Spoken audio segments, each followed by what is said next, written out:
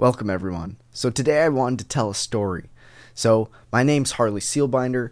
I am the founder of the Road Away from Porn mentorship program where I help men remove porn from their lives and build the life of their dreams afterwards. And so, you could imagine that I get into some very interesting conversations with people when they say, or ask, "What do you do, Harley?" And I say, "Well, I have a podcast. I help men quit porn." You know how that goes. You probably don't. But either way, how it goes is sometimes people are incredibly receptive. People are like, wow, major respect. Man, what inspired you to do that? And they're really interested and honestly probably so dumbfounded that I do something like this. And honestly, it feels good when people react in that way. But sometimes I get the opposite reaction where people look at me like, what the heck are you doing? Or this one, I wanted to just tell a funny story today because I just thought it was kind of ironic and just kind of hilarious. And I think it paints an interesting example of the way our society kind of just avoids this issue. And so here's the story. So I'm the kind of guy who will work out hard and then hit a sauna and hit a cold plunge pretty much every day. That's just kind of my daily regimen. And during my sauna the other day after my workout, I was getting into a deep conversation with someone about books and about different things that, books, mindsets, etc. And he was asking, what book have you read recently that really impacted you? And I kind of talked about The 4-Hour Workweek by Tim Ferriss and how that kind of inspired me to build a business on the internet. And honestly, I found this quitting porn path as like a very interesting business idea that is not only good in regards to business, but very good in regards to just self-improvement and a meaningful thing to be doing. And I was kind of explaining that to him, and he was very receptive and interested and wanted to read the book and wanted to check out The Road Away from Porn. And then this other guy was in the corner of the sauna, and he was like, I think he just walked in, and he was hearing me talk about just how, the group is a group of men that meet every week and try to improve. And he just kind of started talking about, oh yeah, I've heard of some of those groups, and yeah, like some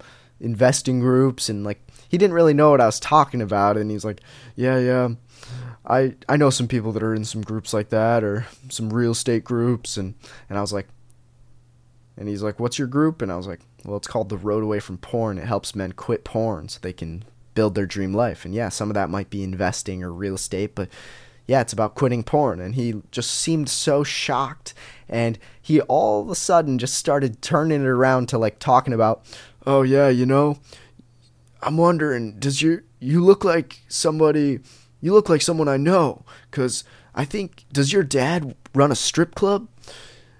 And he started talking about this strip club that he goes to and how like he invites some of his friends to different events at the strip club. And I was just kind of like looking over at the guy that me and him were relating on about The Road Away from Porn and about mindset and about books. And we were just looking at each other like, what the heck is this guy talking about? Like, don't you know who you're talking to? Like, strip clubs? Like, that's not my style. It's just not what I'm about. And you're kind of just taking over the conversation and kind of maybe justifying, rationalizing why you think strip clubs are a great idea and why you invite your friends and your brother and to these events. And he was using some pretty vulgar language, such as, the event's called Tits and Toast, and I go and, we get served hash browns, and it's a fun event. And I'm just kind of like dumbfounded, because it almost just paints this picture, for me at least, that, there's a lot of people out there where, degeneracy from porn and strip clubs and promiscuity is kind of just normalized. And some wives out there, I think, are just kind of accepting, like, yep, that's just the way men are. That's just kind of how men do. That's what men do. And it's all good. And even though I'm not a huge fan of it, I'm not going to mention it because he's going to get salty and it's just going to hurt things even worse. And man, I feel bad for some of those women, because honestly, that sucks. That kind of like ruins intimacy if he's talking about strip clubs and porn and vulgar things with regards to women and always talking about younger chicks. And it's like, you probably don't feel like you're enough. And I really feel sorry for you there. But man, it's really interesting the way like culture kind of promotes these things. And in my opinion, I think having like a very stable mother and father is like one of the most important things in regards to raising children.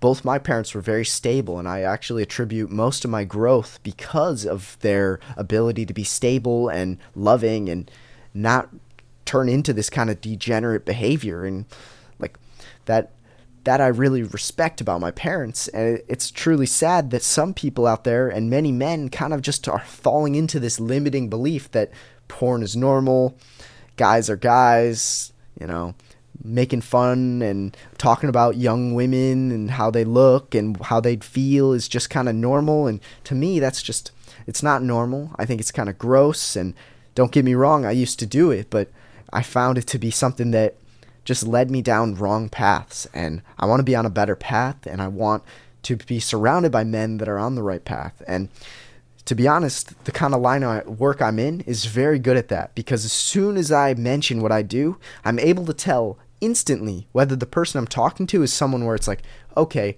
I will relate and actually maybe want to chat with this person, or they're just not they're not getting it, and it's all good, and I'll just move on, and we can just move on. No judgment. You're just not the kind of person that I want to be around. And yeah, I'm curious to hear other men's experiences, because I'm sure we've all been in situations where there's locker room talk, talking about the hot chick or talking about the hot girl in school, or, talking vulgarly about them. And I was a man who was kind of leading some of those discussions in high school just because that was kind of who I was. But I find it to be something that once you remove that kind of thinking from your life, and once you remove porn from your life, you attract higher quality men, you attract higher quality women, and you become a great example to younger men. And in my opinion, that's a really important thing to be doing, setting an example, because I don't think it's a very good example to be saying to people that you want to have sex with a young woman when you're married, or you talk about her body parts, when in reality she's a person with feelings and a story as well.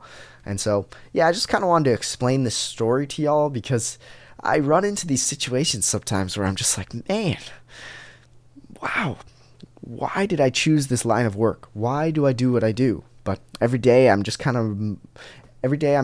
reminded the success stories of my clients, the deep and meaningful conversations that this line of work involves, and honestly, the deep conversations that come along with me even just explaining who I am and what I do and why I'm passionate about it.